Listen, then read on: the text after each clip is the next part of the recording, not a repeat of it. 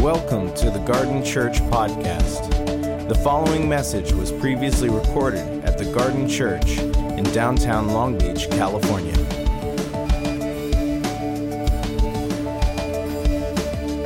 The tradition of blessing is a big deal in the Bible. In fact, if you notice, it is almost the very first thing that God does. When we show up on the scene, it is blessing that He speaks over us. And before we have shown up on the scene, 4 times in the creation narrative, God, having created a wonder that day, steps back, if you will, and says, "Oh, this is good." That's blessing. It's not a value judgment of worth or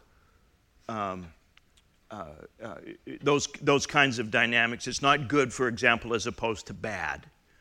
It's a term of function. This works.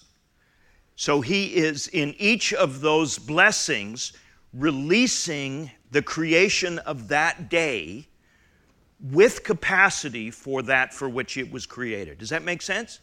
So blessing, and I'm going to use this phrase over and over again because I want you to think about it. Blessing is the release with capacity and goodwill. Blessing is to release that which is blessed with capacity for that which you are blessing it, right? And with goodwill. That is not just a cutting off and sending out. It is a leaning in. And so, if you do have your Bibles, all joking aside, you see this clearly in Genesis chapter 1, verse 26, because I want to suggest that while we talk about the Father's blessing, I'd like you also have in mind those of us who are children, which pretty much is everybody. What might it look like for you to bless your Father on this day? It is wonderful for us to receive a father's blessing. But I'm wondering if there are some dads, even here today, who just long to receive their children's blessing, who just long to receive the gift of their own life, if you will, released with capacity from their children, and particularly from their adult children. So we're going to create some space for that a little bit later on, but Genesis chapter 1, verse 26, the text says this, you know this, we've used this text over and over again. Let us make humankind in our image, in our likeness, so that they can rule over the fish of the sea, the birds of the sky, livestock, all the wild animals, over all the creatures that move on the ground. So God created humankind in His own image. In the image of God, He created them, male and female, He created them. And listen now to the very first words that God speaks to us, who are His image. God blessed them. And He said to them, be fruitful, increase in number, fill the earth, subdue it, rule over the fish of the sea, the birds of the sky, over every living creature that moves on the earth. Do you see what God is doing here? He is releasing His creation with capacity to do what He has created us to do. So blessing is at fundamental levels a release into capacity. And you see this over and over again. The rhythm of blessing, declaration of goodness, God's first word to humankind. Very next chapter, the beginning of the next chapter, God initially blessed what we now come to know of as the Sabbath, which was a day of rest. He set that aside. He released, if you will, that 7th day from the obligation of duty or work, and released it to the capacity of rest. In fact, the very sabbatical idea comes from this text of Scripture. It comes from the regular rhythm that God instilled in Israel. Take 1 year in every 7 and let the land rest, so that I'll take care of you. It is sabbatical. Sabbath is a statement of resting in the blessing of the Father, right? And John Mark talked to us about this here a few months ago, and it's critical that we keep reminding ourselves, because we have other voices that are saying to us, if you don't work 24/7, 365 and a quarter, something's going to go sideways. The wheels are going to come off. The universe is going to collapse. How many of you have heard that lie recently, right? You won't have enough, you won't be enough, you won't get enough. And God says to us on Sabbath, I'm enough. I'm sufficient for you. I can be trusted with the universe for these 24 hours. The last half hour is probably going to be a little iffy until you get back on the task. I don't think God is thinking that way when we rest. So please notice, he not only blesses us, releasing us with capacity to be his image, leaning into us with goodness, he announces the gift of a whole day, 1 day in 7, to reinforce his blessing of us and enable us to reconnect with it and him as the source of our life for the doing of what he's called us to do, right? And you see this going on throughout the narrative of Scripture. You see it, for example, in Genesis 12, where Abraham, and you know the text, the Lord said to Abraham, go from your country, your people, your father's house to the land that I will show you, and I will make you a great nation. I will bless you, I will make your name great, and you will be a blessing. I will bless those who bless you. Whoever curses you, I will curse, and all people on earth will be blessed through you. Now, there's a little bit of a development here, right? You'll notice that Abraham is being asked to leave everything that defined him in the past and everything that was going to define him into the future. Because remember, who you were was who your daddy was. So Abraham is being asked to leave all of the identity markers of the ancient Near Eastern world, your father's home, your land, your country, your people, to what? Rest on the confidence of a blessing. Is God's blessing, is God's word, is God's promise of presence enough? But please notice the second little addition here. We aren't blessed to be blessed any more than we were in Genesis chapter 1. We're not blessed to enjoy the blessing. We're blessed to be a blessing. We're blessed to bless. So this is a through line. We are never more like our Father in the heavens than when we echo his voice in our children's lives. We are never more like our Father in heaven than when we echo his voice into the world which he loves and has created. When we are the ambassadors and agents of blessing and hope, we are beginning to get a glimpse of what it might look like to be created to be the image of God. Yeah? So blessing is not simply isn't that nice? It is a responsibility. It is part of the capacity into which we have been released. When the Father blesses Abram, he blesses us all in Abram. When he blesses you, he blesses the world in you. In fact, this becomes a primary codification as the children of Israel get formed into a nation. And the question is, how do we frame our understanding of who we are? In the passage in Numbers chapter 6, verse 22 through 27, parts of which you will have heard over and over again in various contexts. The Lord said to Moses, tell Aaron, high priest, and his sons, this is how you are to bless the Israelites. Say over them, the Lord bless you and keep you.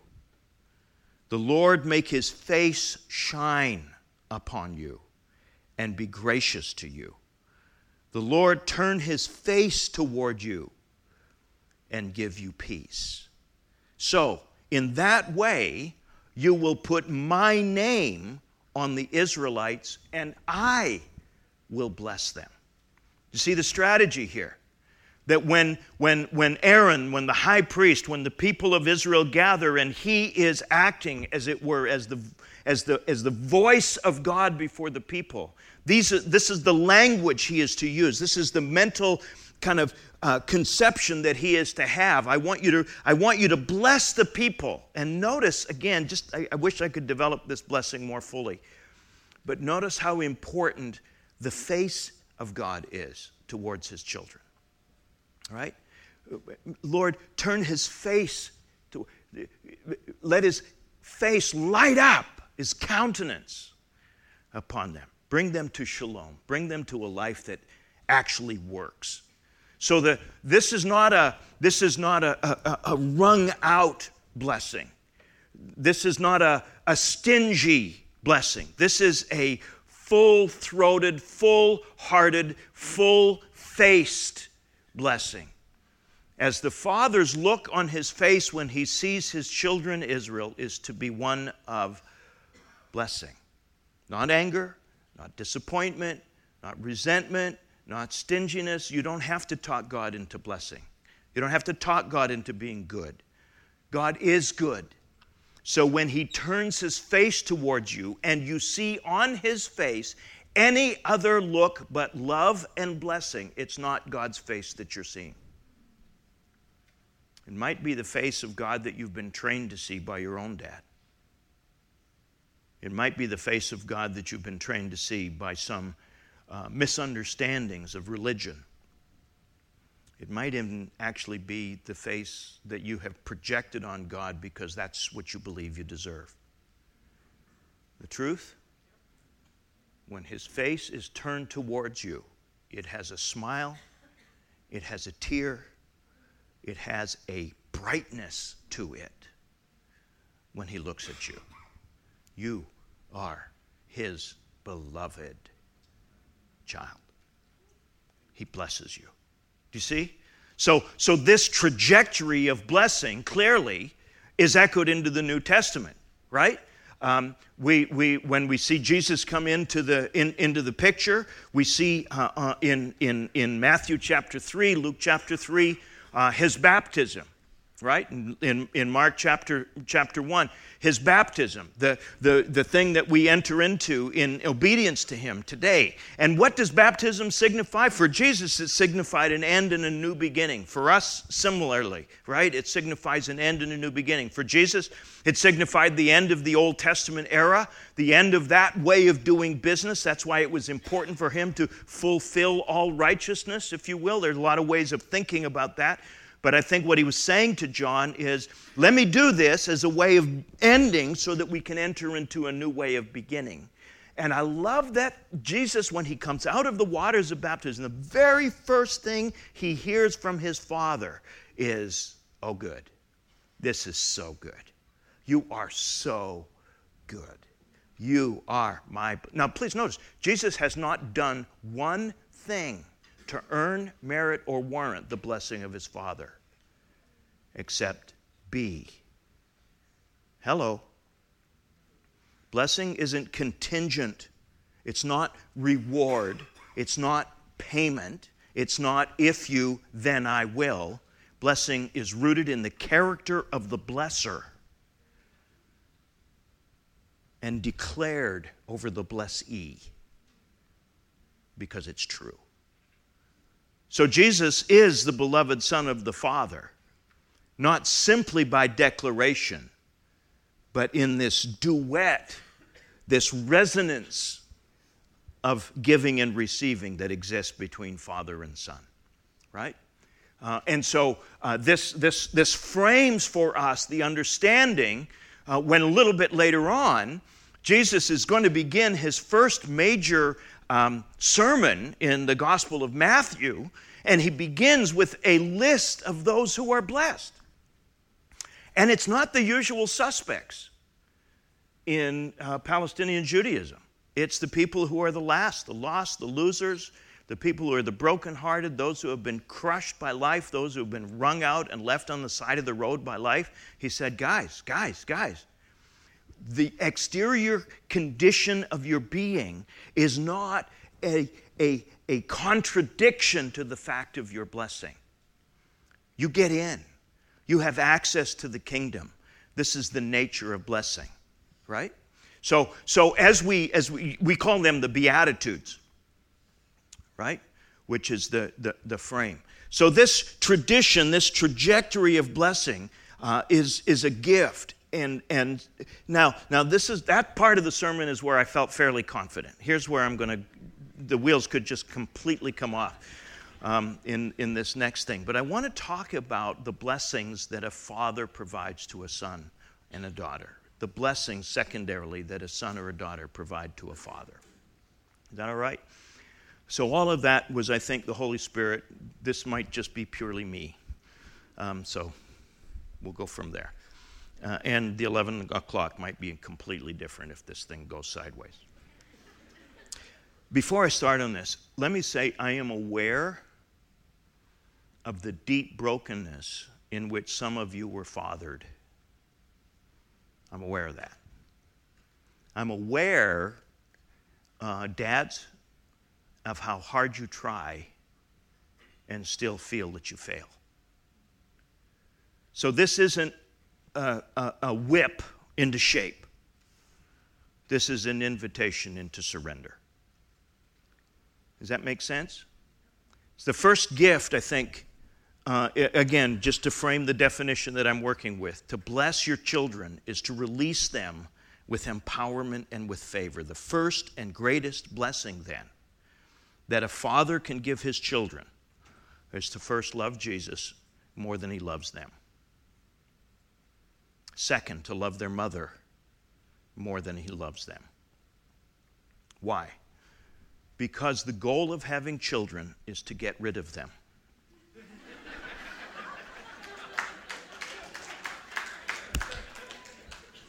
You have roughly 15 to 18 years to prepare them for adult life without you. They are not a projection of you. They are a gift you have received from the Father. You are a steward of his gift to you.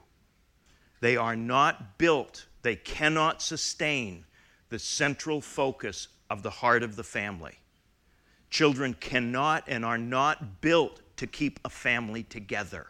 They can't handle being the center. They're fine if sun and moon are in orbit around one another and are fine. They are good for that. If they're in orbit around that, that frees them to launch without anxiety about the center. So if they know that dad loves mom, if they know that mom loves dad, they're free to play. But if they're anxious about that, they're going to be constantly checking to see if everything's okay. And they will be terrified at 21, 22, 23 to leave home for fear that home disappears. Right? But if, as is often the case, dad says to mom, mom says to dad, I love you, I care about you in ways that the children can see and be frequently embarrassed by. That part's really important. That grab of the butt in the kitchen, hello, you think that 5-year-old, 7-year-old, 15-year-old kid doesn't see that? That says to him, oh, they don't really want me here. But I have an idea how I got here. Right? So as you release them, so number one blessing. And I've spent more time on that one, because that one probably a little less obvious than the first one, which we kind of, yeah, love Jesus. No, Jesus is very clear on this. Your allegiance to him relativizes every other allegiance into hatred. Strong language. It's hyperbolic language, but to make the point. If you don't hate your mother, your father, you're not worthy of me. He's not advocating hatred, but he is saying, in comparison, your allegiance to Jesus is what, in actual fact, will enable you to be the kind of dad you want to be.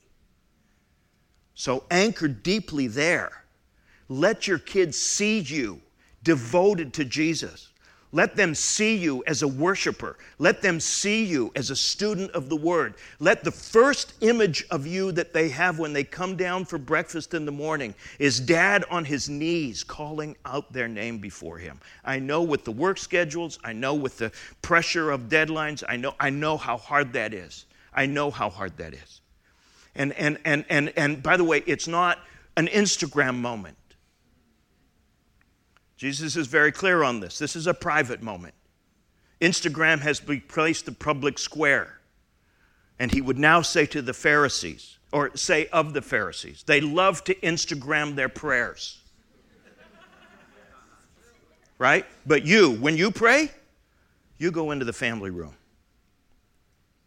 This isn't an Instagram moment. This is you and me. Right? So when they see that, when they get a sense of that, and when that starts to wick its way out in your treatment and behavior, when they stand beside you in worship and imitate and mimic your raised hands, when they see you moved by the presence of God, that will say more to them than any discipleship training you want to put them through.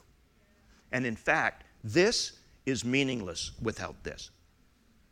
They will become angry, bitter, and resentful if discipling is only memorize, read, learn, and not marked by living. You want to bless your kids? Love Jesus really well. Love your wife more than you love them.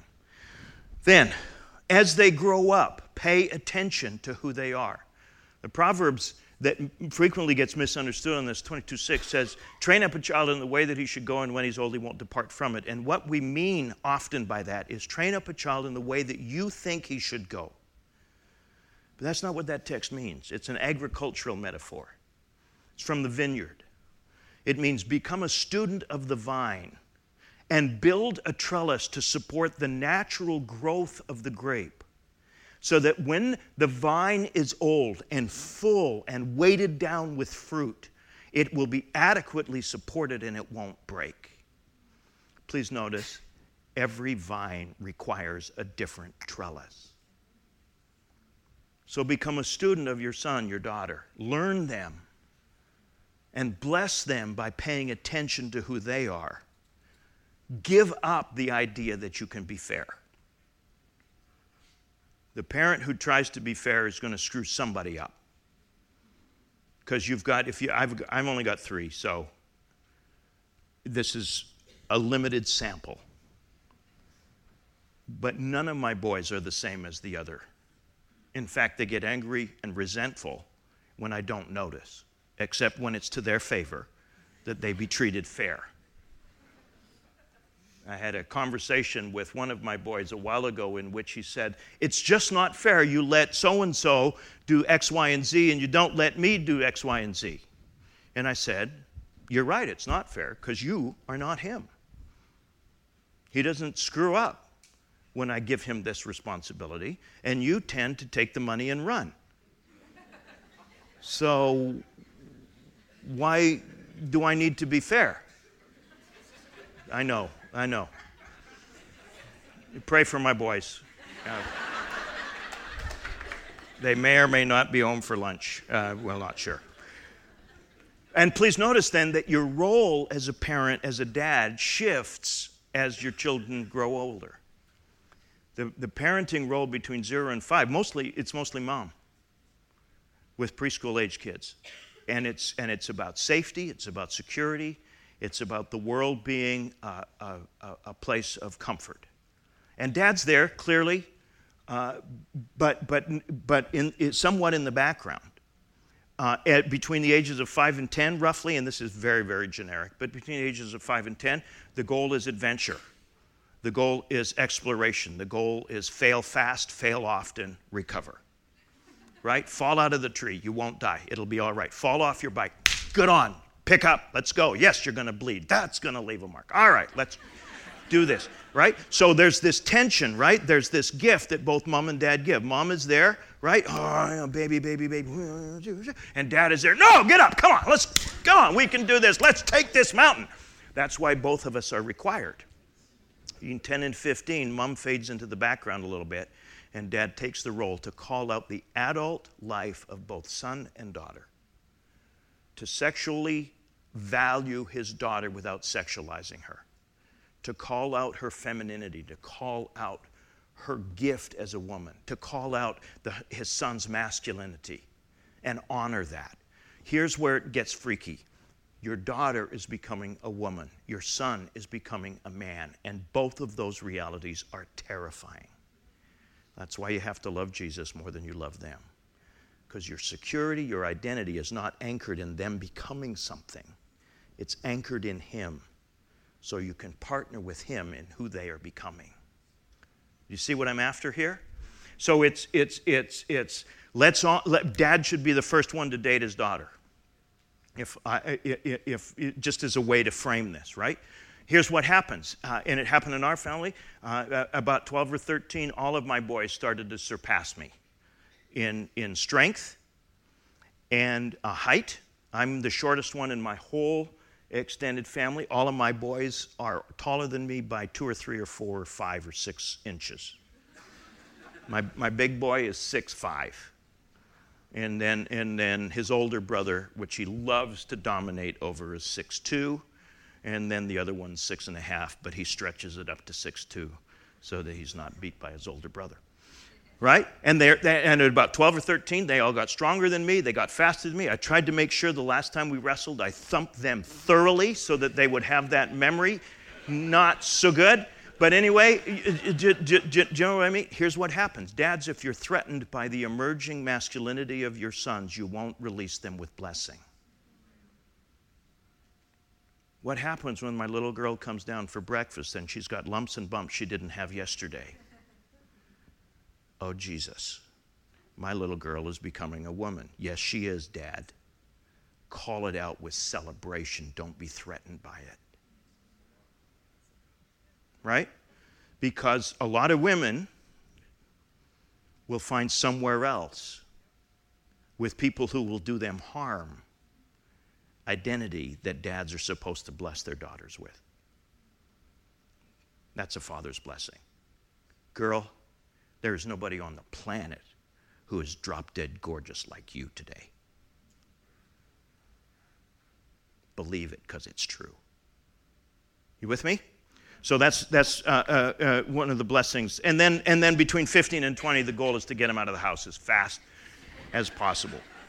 So what does that mean? Teach them how to change oil. Teach them how to boil an egg. Teach them how to make an omelet. Make an omelet, right? Teach them how to let them crash and burn with the phone call to the insurance. Let them learn, right? Same way we often learn through mistakes more than we learn through successes.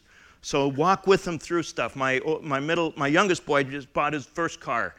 He'd been saving up for it for about 6 months. No, for about 2.5 years. And we walked in, and that boy negotiated, and he signed the contract. I had to co-sign to get the interest rate down to a reasonable level, but that's all right. I don't mind doing that. I'm releasing that boy with blessing. It's his baby, right? So proud of him because he did it. And he's looking over at me all the time. Dad, am I doing this right? Dad, am I doing this right? Dad, am I doing this right? I finally said, boy, you're doing this better than I ever did when I was 23. Really?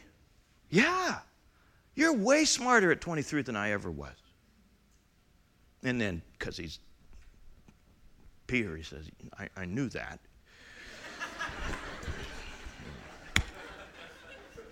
By the way, can I just say that disappointment both ways is part of this process. Disappointment is a necessary condition for human parenting. You want your children to disappoint you because it's how they get released into their own life rather than your projection of what their life ought to be. And kids, you want your parents to disappoint you. It's the only way they will finally become human to you. Not just big people, but brothers and sisters who are as broken and fragile and wounded and needy as you are. Bring on the disappointment. It's part of the blessing. With me? Okay, then and then as they get a little bit older and along the way as you can own huge blessing, own your own failures. If you mess up, tell them. Apologize.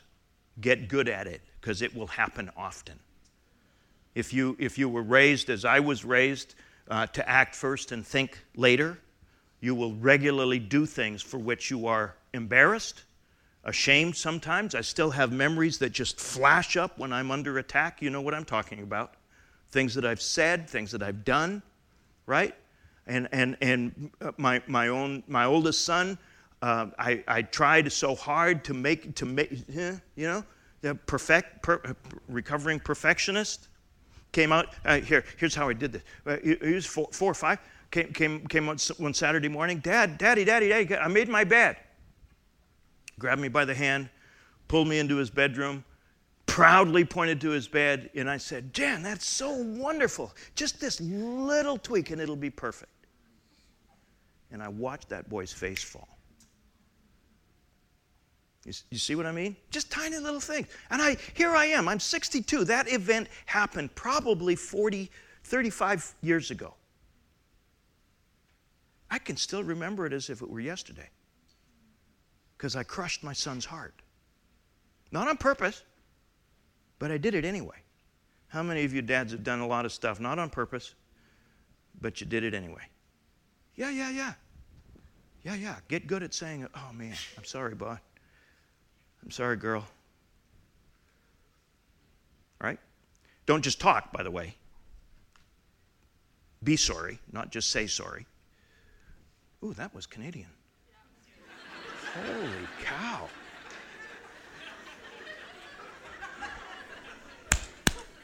Final blessing, fathers to sons and daughters. Communicate soon and often how much you love them. Say those words. Live that reality. Communicate that you are proud of who they are, even though you're disappointed perhaps occasionally in what they do. They need to know that perhaps, when it comes to discipline, that what they have done is not okay, but who they are, that's still okay. Right? And don't punish them, if I can just stick this in, don't punish them with the things that are connected to their being. If your family goes for ice cream on Thursday nights and number 2 screwed something up at 4 o'clock on Thursday afternoon, deal with the thing, then go for ice cream. Don't punish him or her by saying no ice cream for you. Ice cream is part of what we do as a family. Did you hear what you just said?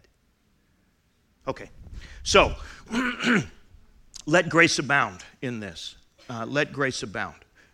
Adult children, this is mostly for adult children, blessing their fathers. Almost every dad I know, including myself, feels that they weren't very good at it. Old dads are haunted by memories, missed opportunities, questions of if only and I should have, I wish. Young dads carry the enormous weight of should and responsibility. I am responsible for who my son or daughter becomes. And the crushing realization that no matter how hard they try, they're going to fail their kids. Yep. Nothing you can do about it. It's part of being a human. If we say, however, that to bless means to release them with power and empowerment, what would happen if children began to rise up and call and bless their fathers, their human fathers? So remember, first, love Jesus and serve him more than you honor and respect your dad. Please notice that this changes the orientation of our relationship. My dad is no longer first my dad. He is now my brother in Christ if he is a disciple, or he is now my brother in Christ who doesn't know it yet if he's not yet a disciple. He's also a child of the Father, according to Paul, according to Jesus, according to God. And he gets to weigh in on this. Right? Then, let him off the hook of perfection. Just set aside the reality that your dad will never be the kind of man that you want him to be. He will not be able to do what you want him to do. Doesn't say that your expectations were unrealistic or unreasonable. But some dads, because of their own brokenness and being parented by broken dads themselves, simply have no capacity. I cannot remember one time that my dad told me that he loved me or that he was proud of me. I knew it, but I never heard it. Why? He was simply unable to say those things. Given who he was raised by and the environment within which he was raised, I get it.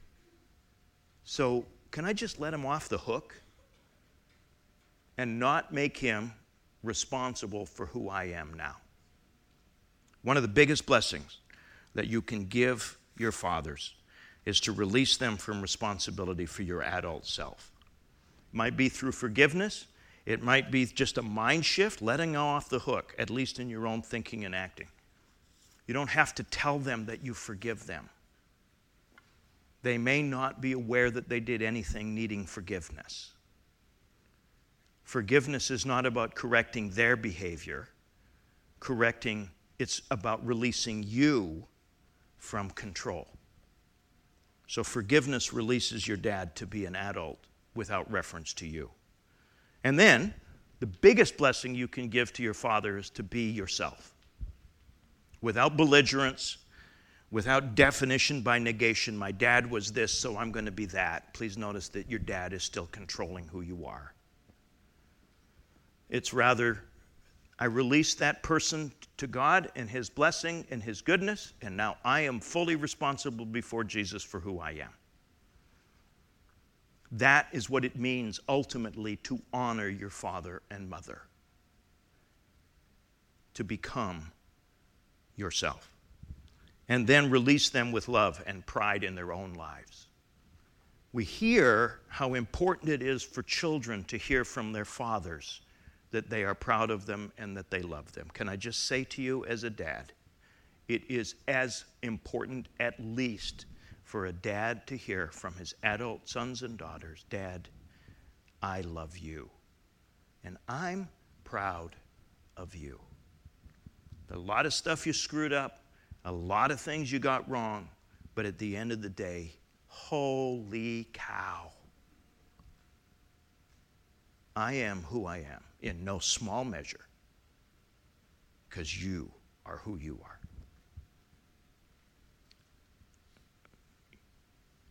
Maybe because of generational stoicism or their own special brand of crazy, they couldn't say those things to you and still can't. Your dad's way of loving you is to work 45, 50, 60 hours a week and not be there. Can I just say, he's doing the best he can do. Say thank you. By the way, that pride and that love without performance might release him into a softness. You'll see it when grandkids show up. Grandparents are different animals than parents entirely. I don't know what happens to them. So here's where we're going to go.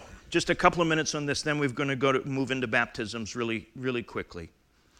I'm going to ask, can I ask the dads to stand, please? If you're a father here this morning, would you mind just standing real quickly? Amen. Yeah. Amen.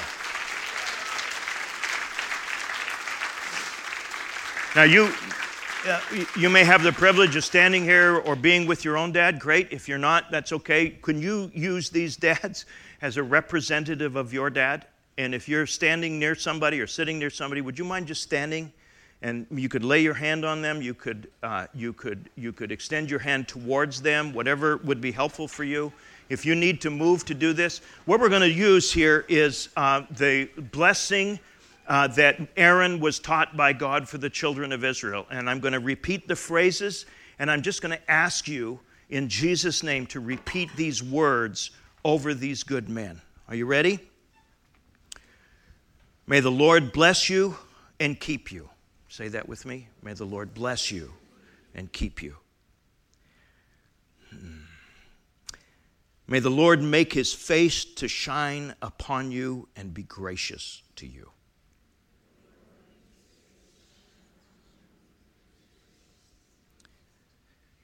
May the Lord turn his face toward you and give you shalom.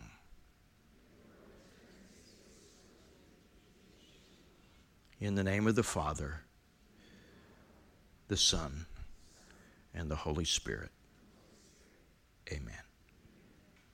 Now, dads, can you turn? And I want you to bless all of these children of other men and women. Because some of you are here with sons and daughters, and you have never, as sons and daughters, you've never heard the blessing of your father. And your father is not capable of blessing you in the way that you need to be blessed. Or maybe he is, and he would give everything in his power to be here, but he's not. So I'm going to ask dads to you to stand in. And I want you to say these words of blessing over our congregation. Again, you ready? The Lord bless you and keep you. The Lord make his face to shine on you and be gracious to you.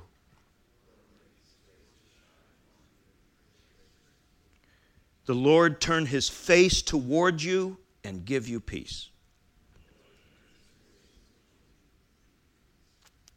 In the name of the Father, and of the Son, and of the Holy Spirit. Amen. And now if you could just extend your hands, I would like to, on behalf of our Heavenly Father, bless you. You are my beloved son. You are my beloved daughter. I am pleased with you. Amen. Amen.